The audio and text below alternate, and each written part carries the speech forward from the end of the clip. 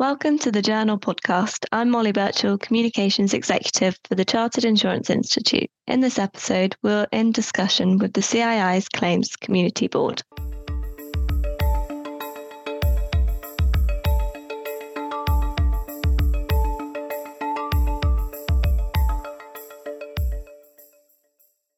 In this episode of the podcast, members of the Claims Community Board and guests discuss some of the big questions in insurance for 2024.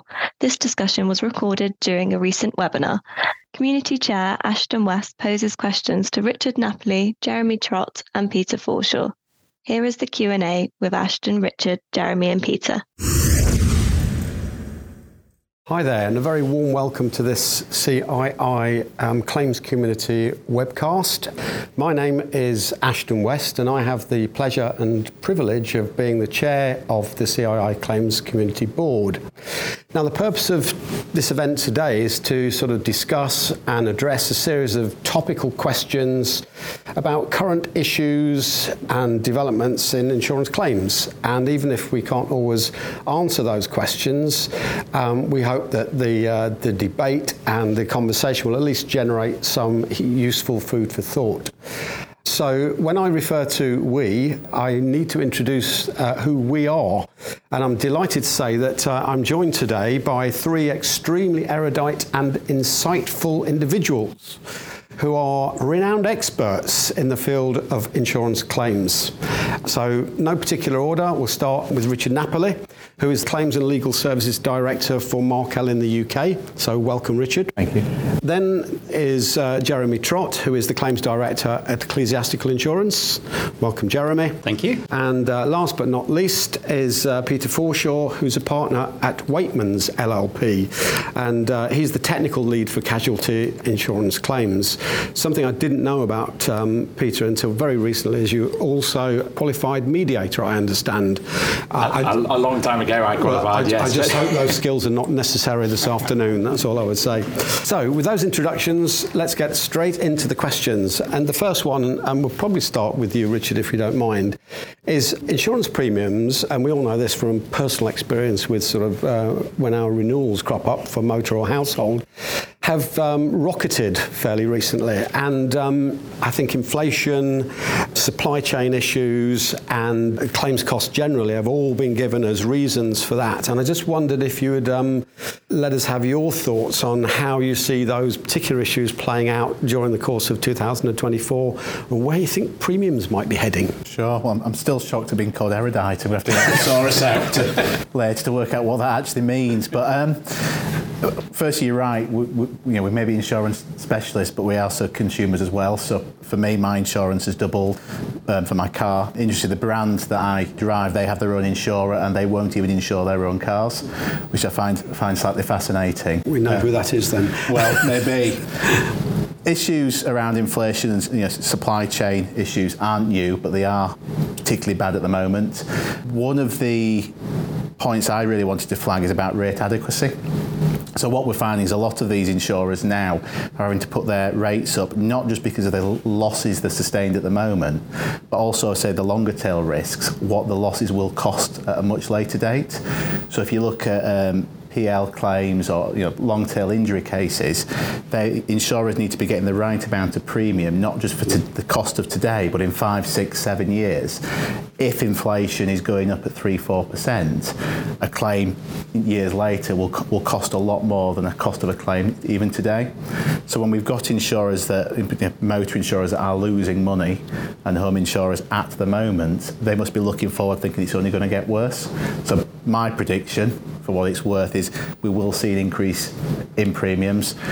I'm cynical enough to think there's always people that also then think it's a great idea to enter the market. When the prices are going up, new entrants will come in, and what we'll probably then see is maybe a softening of these increases until these people then pull out of the market again because they've lost too much money. But I don't know what you think, Jeremy. Yeah, I mean, I think broadly speaking, I think we are still under a lot of the challenges we've been under for the last couple of years. The global situation isn't great with various conflicts, and that's playing out in what we're seeing in our insurance premiums. I guess for me, I've got, maybe it's half full approach, but I've got a slightly more optimistic view of the next 12 months. I mean, if you look, the last 12 months have seen sort of 30-40% rate increases. I don't think those are sustainable in terms of then what will transpire, because hopefully there is going to be some better stability within the market. As Richard said, there might be new entrants which might be playing a more competitive market share type game. So hopefully there will be a slowing down at least of the increases. I'm not sure we'll get to a decrease, but I think there'll be a slowing down of the increases. And we have seen that, to be honest, in property insurance particularly. Raw materials, aren't going up in the same way as they were a year, 18 months or so ago, and that's reflected in the overall RPI. So I'm cautiously optimistic, although still believe that they'll increase, but maybe not by as much as they have been. Okay. What's interesting, and I think probably good news if you agree with me for consumers, is that it's still a highly competitive market. And I think what's happened with Amazon sort of dipping in and dipping out seemingly sort of suggests that it is a highly competitive market, the motor market I'm talking about particularly, but household as well. So those forces themselves will drive premiums, to some stability initially, if not in a downward direction.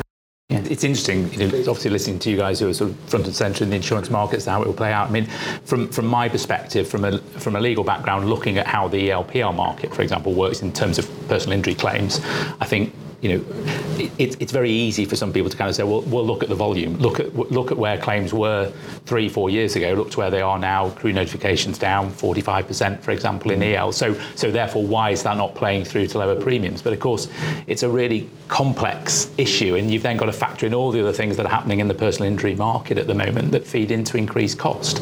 So you've got, guideline hourly rates increasing from January this year, 6-7% on there. You've got, increases in general damages and Judicial College guidelines, another 6% there. You've got the fixed cost regime potentially driving different behaviours where greater complexity, greater number of experts involved, everything else that's going to feed into the mix, that's going to push up cost and value of claims. And as you say, then you've got all the other issues, and I'm sure people listening to this will probably give rise to a heavy sigh when we talk about the consequences of the pandemic. But the reality is we're still seeing that play through now, and probably will do for a number of years. And even from the legal sector, you've still got the ramifications of that in how quickly courts are dealing with the claims and things like that, which all prolong cost in it. So to take a sort of volume is increasing is a very simplistic view of it. Actually, the reason why the cost per claim is probably on the rise is for all those other factors.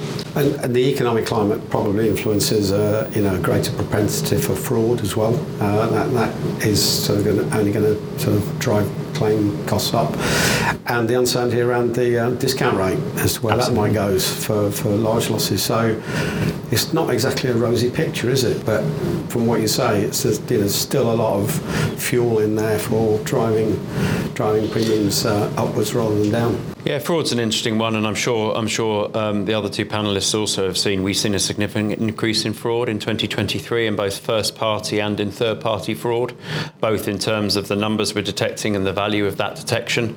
And I think it's just natural at this kind of point in the economic climate. A lot of it is exaggeration rather than pure fraud, but it is just making sure we're always paying the right amount, and we're treating everyone fairly through that process. So it undoubtedly has increased, and we just to make sure have the tools and the technology to be able to assist our handlers in spotting it and dealing with it appropriately. I think fraud is an interesting point, I think, because as you say, we have a history of whenever you go through tough economic times, people lose their jobs, whatever else, you see a rise in fraud, and we're certainly seeing that again. I think what's slightly different this time compared to previous decades is that from a claims perspective, we probably have the most process-driven approach from a sort of legal perspective than we've ever had. And so you've got that added layer then of people thinking, well, it'll go through a portal, whether it's damages claims or low value portal, and it will be easier for me to push that claim through because insurers or lawyers are not going to be as focused on it. If it's going through the low value portal, I can get more through. But the reality, of course, is that everyone's more diligent and focused on fraud than ever before. So it's captured, but I think that is the danger. There's probably a temptation, an increased temptation for people to put fraudulent claims through because they think, well, it's more process driven now through the court system, so I might get away with it. I mean, we're seeing insurers fighting back along those sort of things as well. I mean, you see it quite often in the media now, fundamental dishonesty claims going to court, and insurers need to keep pushing the point is fraud does not pay. No. I will say quite often that it's not the policyholders that are exaggerating, it's the people that are doing the work, and that's very, very hard because it ultimately hits us as well as the policyholder, because if the insurers are losing more, paying more on their claims, inevitably they make it up by increasing premiums, and it is exacerbating it. The builders, there's more demand, they can put the prices up. It might not be intentional exaggeration, it's just a supply and demand issue as well. But we've been through these cycles before. This is not something new. It's something we're having to struggle with at the moment, but it's something that we've been there before. I'm sure we'll be there again in the future, won't we? And the other advantage we've got at the moment is that now, compared to previous times, is we should have a lot more data and a lot more technology to be able to spot where there is exaggeration, either by the contractor or by the first party themselves. So we should be in a good position to make sure we pay the appropriate amount. I think we've discovered a subject here that we could run another session on in its entirety, and we may well do that in looking at how we tackle fraud. So thank you for that. But let's perhaps move on to another subject, perhaps with a little bit more excitement and good news. Depends on the point of view. But that's around generative AI, and particularly ChatGPT is grabbing many headlines at the moment for all sorts of reasons. But it will clearly become a fundamental way which we manage our organisations, and the way we deliver services is going to play an increasingly important part of our lives. But it's not without its pitfalls. So how do you guys see the benefits emerging over time, and what might be some of the implications that we have to deal with along the way, and we have to manage to really get the best out of it and deal with the risks? It's a really good question. And again, probably like the first question, we could probably talk for an hour on this topic alone, but it is getting quite rightly a lot of traction. I genuinely think the opportunities do outweigh the pitfalls, although we need to be very aware of the pitfalls. I think the opportunities particularly exist to streamline claims, to reduce life cycles and pay out in a quicker manner, and make sure customers are looked after quickly, and that we're paying the right amount. We've talked often about medical reports and other things. The ability to read medical reports in the casualty environment, and getting to an accurate picture of what would be a fair settlement. I think one of the key things, though, is that we need to make sure that we're doing it with our eyes wide open. And I've been really pleased over the last 3-4 months to be involved in a group of over 120 people putting together a code of conduct for claims, for how we would use AI in claims, that was launched last week. So I encourage everyone to go and have a look for that. AI Code of Conduct for Claims, really keen and really proud to be one of the first insurers to sign it, because I think we do need to be very careful that we're approaching it in the right way, and that we're ensuring the machine isn't just making the decisions at all times. There's transparency around that decision-making process, and there's a fairness to it that ultimately we can track back to and explain to the customer or the claimant, the third-party claimant, around what rationale we have used to come to an amount. Because otherwise, if we don't, there's a danger we could be seen very poorly by the general public to using AI just to reduce payments and reduce payouts. As I understand it, Jeremy, and please explain a little if you wouldn't mind, this code of conduct is totally voluntary, it's not regulatory in any way, and so it doesn't have teeth in that sense. So perhaps you could just describe what you think the benefits of it would be. Yeah, so I mean, I think you're right. In your description, it's not, it's been put together by, as I say, over 100 well-intentioned professionals in the claims space, in both the supply chain and in the insurer space. There's no regulatory framework behind it. I know the ABI are looking at their own code of conduct for AI, and I'm sure all of your businesses are looking at AI very carefully and thinking about how they may take advantage. But I think that the momentum at the launch last week was great. We had, as I said, we had about 300 people, either in the building or online. And I know the LinkedIn chatter around it has been very strong and very supportive. It's purely and simply a voluntary code of conduct, as you say. But the idea is, for me, that if the more and more people sign up, the more momentum it gets, and then the more people would want to know more about it. And it becomes a virtuous circle in terms of then an approach. And it's fairly easy to sign up to, in terms of actually there's nothing controversial in there, but appreciating that it needs to go through the right hurdles within organisations to be seen by the right people. But there's nothing particularly controversial. It's how, for me, and I described it last week, it's how you'd want any tool, actually, whether it's AI, whether it's a fraud tool, whether it's any other tool that dealing with a claim. It's how you would want your mum's claim, your daughter's claim, your friend's claim to be dealt with transparency, openness and honesty. So for me, that's what makes it fairly simple thing to sign up to. Unarguable. Yeah, that's a good point. Peter, do you have any thoughts on AI generally? Yeah, I mean, I suppose the first thing to say is quite an obvious point, which is that, I mean, the whole field of MI, not only is it's still evolving, and we will have to react to that, whether through revisions to codes or whatever else. So, we don't yet know its full potential, but I think it is an exciting potential. And I think, certainly from my perspective, I kind of see both ends of the spectrum with the people I sort of deal with and speak to, and all the range in between, from those who are totally resistant to AI and indeed many forms of technology, because I think that comes from a sort of self-preservation, fear of what's it going to mean to me, what's it going to mean to my job, to those who absolutely embrace it and feel that this is the future and look what it can do for us. And as I say, all scales in between. But I think a sort of cautious optimism is probably where I settle on it. It has great potential. As you say, we can use it to speed up the claims process. We can use it to drive consistency. We can use it to drive response. And as long as we have the governance and controls around that, and we've got the controls around bias, for example, around even sort of use of copyright, things like that, which I know is a concern around generative AI. And as long as we've got that, then I think we need to embrace it, because ultimately it's going to be here. I mean, I don't necessarily subscribe to the House of Lords who talked about the AI gold rush, but the fact is that this has huge potential for us, and we resist it at our peril, I think. No, that's true.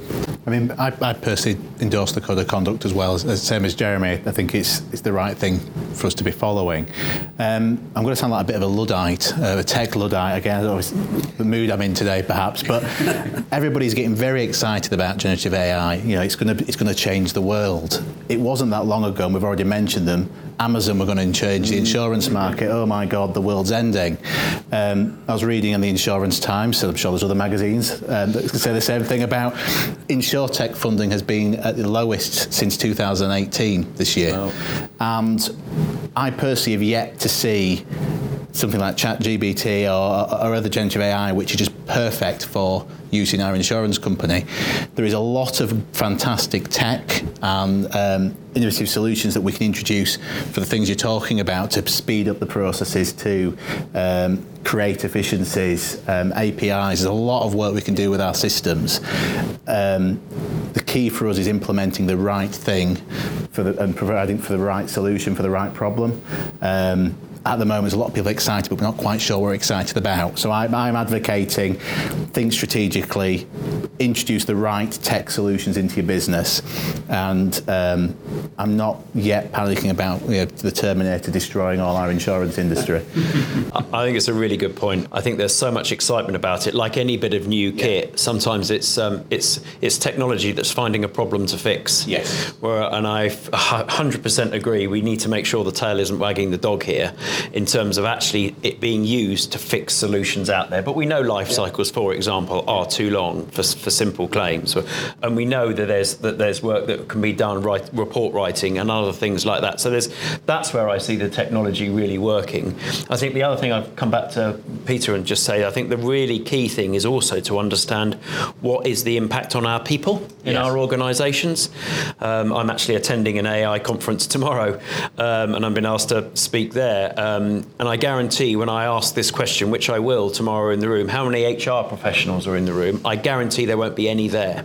And this frustrates the hell out of me, if you excuse the language, because I firmly believe, like every tech conference I've been to in the last 5 years, there's no one from HR there. That's not HR's fault, by the way. That's us as claims professionals not understanding the biggest impact will be on our people, and we need to make sure we've got the right learning and development and training in place so our people, who at the end of the day are our differentiator, can then embrace this technology and this change and still continue to do a fantastic job for our individual businesses. So that's the bit that still frustrates me. Whenever we talk about tech, whether it's AI or whether it's anything else, we really need to be talking about, okay, so what's HR's role and what's us as business leaders' role in making sure we're taking people through that journey. It should help our staff do their jobs better. And more interesting jobs. Yeah. But there's an education piece in that, isn't there? As you say, that's the reality, but people don't necessarily always see that. And as long as we can get that message across, I mean, in Waitmans, we've always talked about augmented intelligence. There is a role for that AI and sort of generative AI, but it's alongside the human. Human plus machine. I think somebody said human plus machine is stronger than machine or human individually, and I think that's the message we need to get across. It's there to help you, but there will always be a human element to it. But you see, your HR team, ironically, there's probably solutions there, you say the augmenting, that will help HR departments and things. That people always say with this technology or claims or underwriting, insurance companies or the insurance industry, the Waitmans, you've still got the HR teams, you've still got the accounts teams. This technology should be able to help the insurer in every area, which would reduce your cost base, make it more competitive. So it's not just your loss ratio that's pushing your premiums up, it's also your cost base that's going up. You introduce the tech into that, it might reduce your cost base, which means you're more competitive.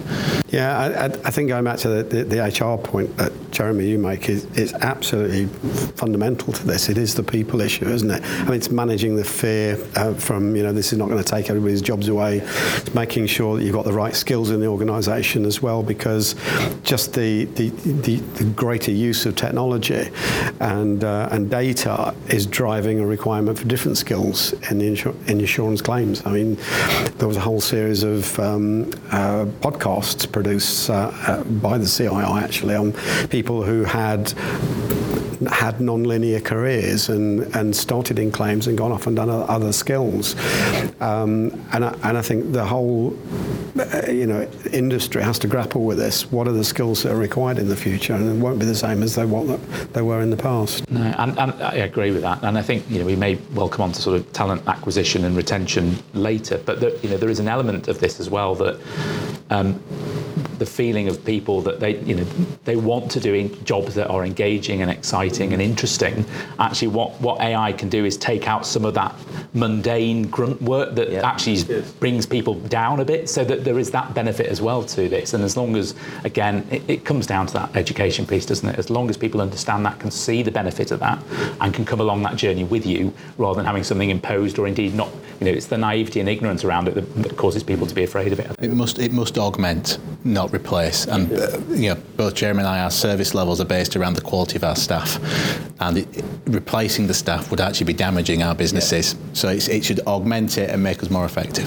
Yeah, again, we're doing well here. It sounds like we've got another session we could run on this. Moving on, a fairly short question, may not be a short answer. What do you think consumer duty regulation has done for consumers? I suppose, in short, is it resulting in better value for customers? I think consumer duty has been a really good thing, actually, for our profession. I think it's enabled us to really take a strong look at, what do good customer outcomes look like, and really assess whether we're delivering those. And even in a business like Ecclesiastical, where we like to think, we're top of the tree from a service perspective. I'm sure Michael might disagree, but we're top of the tree. I think it has has made us look at ourselves and actually think both, I think interestingly internally, but almost sometimes more importantly with our supply chain, who are at the end of the day out there representing us. What are they measuring? How are they assessing what good customer outcomes be? And I think one of the key things for me is it's moved us away from input metrics to output metrics. So what I mean by that is, we don't any old numpty, as I always describe, any old numpty can answer a telephone or reply to a bit of correspondence. But Richard's already mentioned it's got to be quality. It can't just be hello, goodbye kind of thing, or just rubbish out, because we need to be helping our customer in their hour of need. And if we're not doing that effectively, I think Consumer Duty then calls that out by really that shift in focus from input metrics to output metrics. What things like customer satisfaction scores. One of the things we've introduced at Ecclesiastical, customer effort. So not only are they satisfied, 97% of people are satisfied when they deal with Ecclesiastical claims, little plug, but actually we've started to measure customer effort as well, which has been really interesting for us to look at. And when we were first measuring it, 25% felt they had to put a lot of effort in. Now we've reduced that figure over time, but it's still too high for me. So we might have 97% customer satisfaction, but 25% of people found it hard work. So, what are we learning from that? And I think it's through that, the whole Consumer Duty piece, both internally, as I said, and with our supply chain, we can never and we should never abdicate responsibility of our service to our supply chain. And now we're able to sort of work with them on output metrics that really make a difference to the customer outcome. Not that they've been to see them in 24 hours and written the report in 3 weeks. Again, it's about quality. Absolutely. Yeah. It's nicely timing about your quality. Commercial Lines Insurer of the Year, 5 stars just today. Just saying. Get ready, Peter. But joking apart, I absolutely agree with you on everything you've just said. It really has brought more focus into the area and kind of refreshed what the quality insurers do normally, made us think about it slightly differently. What I like to think, and Jeremy and I were talking about this off air, is for the lower quality businesses in the industry, it's maybe raise the bar that they have to reach. For a lot of the I'd like to say more reputable businesses, we're already there. It's just making us refocus on it, looking at, can we actually evidence this? We know we're doing it. Are we recording it in the right way? Let's look at different ways to do this. And I think that's a brilliant thing for the industry. Will our consumers notice a difference? Well, if we are as good as we say we are, they shouldn't need to notice a difference.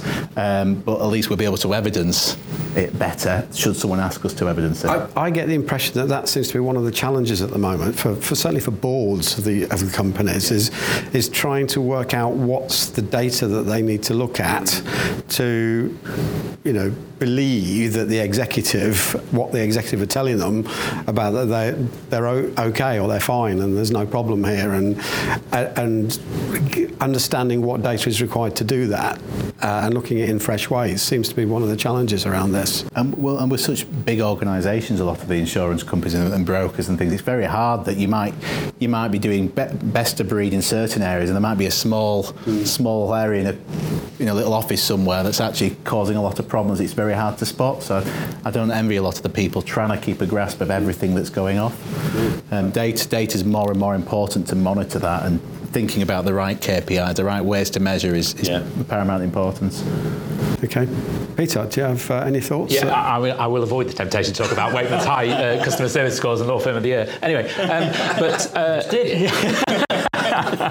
but no, I sort of come at this, I suppose, from a slightly different angle. Just coming back to your point about we are all consumers as well, and I suppose at the end of the day, we all talk about, and rightly so, we all talk about putting the customer front and centre of what we do.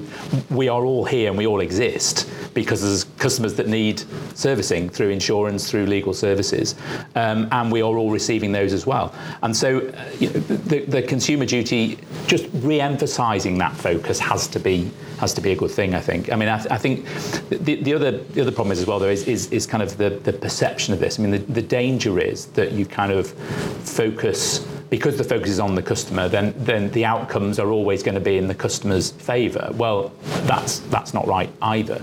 But I think for me, it's around that clarity, around that that sort of governance and due diligence around the services that are provided. And as you say, data is key to that, because unless you can demonstrate it, I mean, the problem that I see with this is not quite knowing at the moment where the FCA is at any particular point in time, and can make continued and repeated demands on you as insurers to demonstrate that you're servicing it, and that's something that we're all having to sort of grapple with as it evolves. But data, being able to show that you're delivering the right outcomes, even if ultimately the decision that is made for a particular customer is not ultimately the one the customer wanted, but actually if they can understand from day one what the certainty was, they can understand why decisions have been taken in the way that they have, then I think that's part of the battle. And I think the other thing for me is around vulnerability.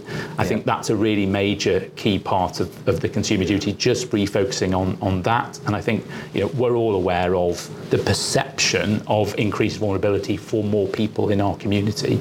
And so again, being alive to that through the insurances that we're able to offer, training our people to deal with that, whether it's through resilience or whether it's through being able to spot those sort of trends and early signs of vulnerability, and then being able to ensure that actually what you're offering through insurance and legal services accommodates that vulnerability and satisfies itself. I think that in and of itself is a positive out of the Consumer Duty. Okay, good. Thank you very much. Just want to say a huge thank you to our team of experts, Richard Napoli, Jeremy Trott and Peter Forshaw.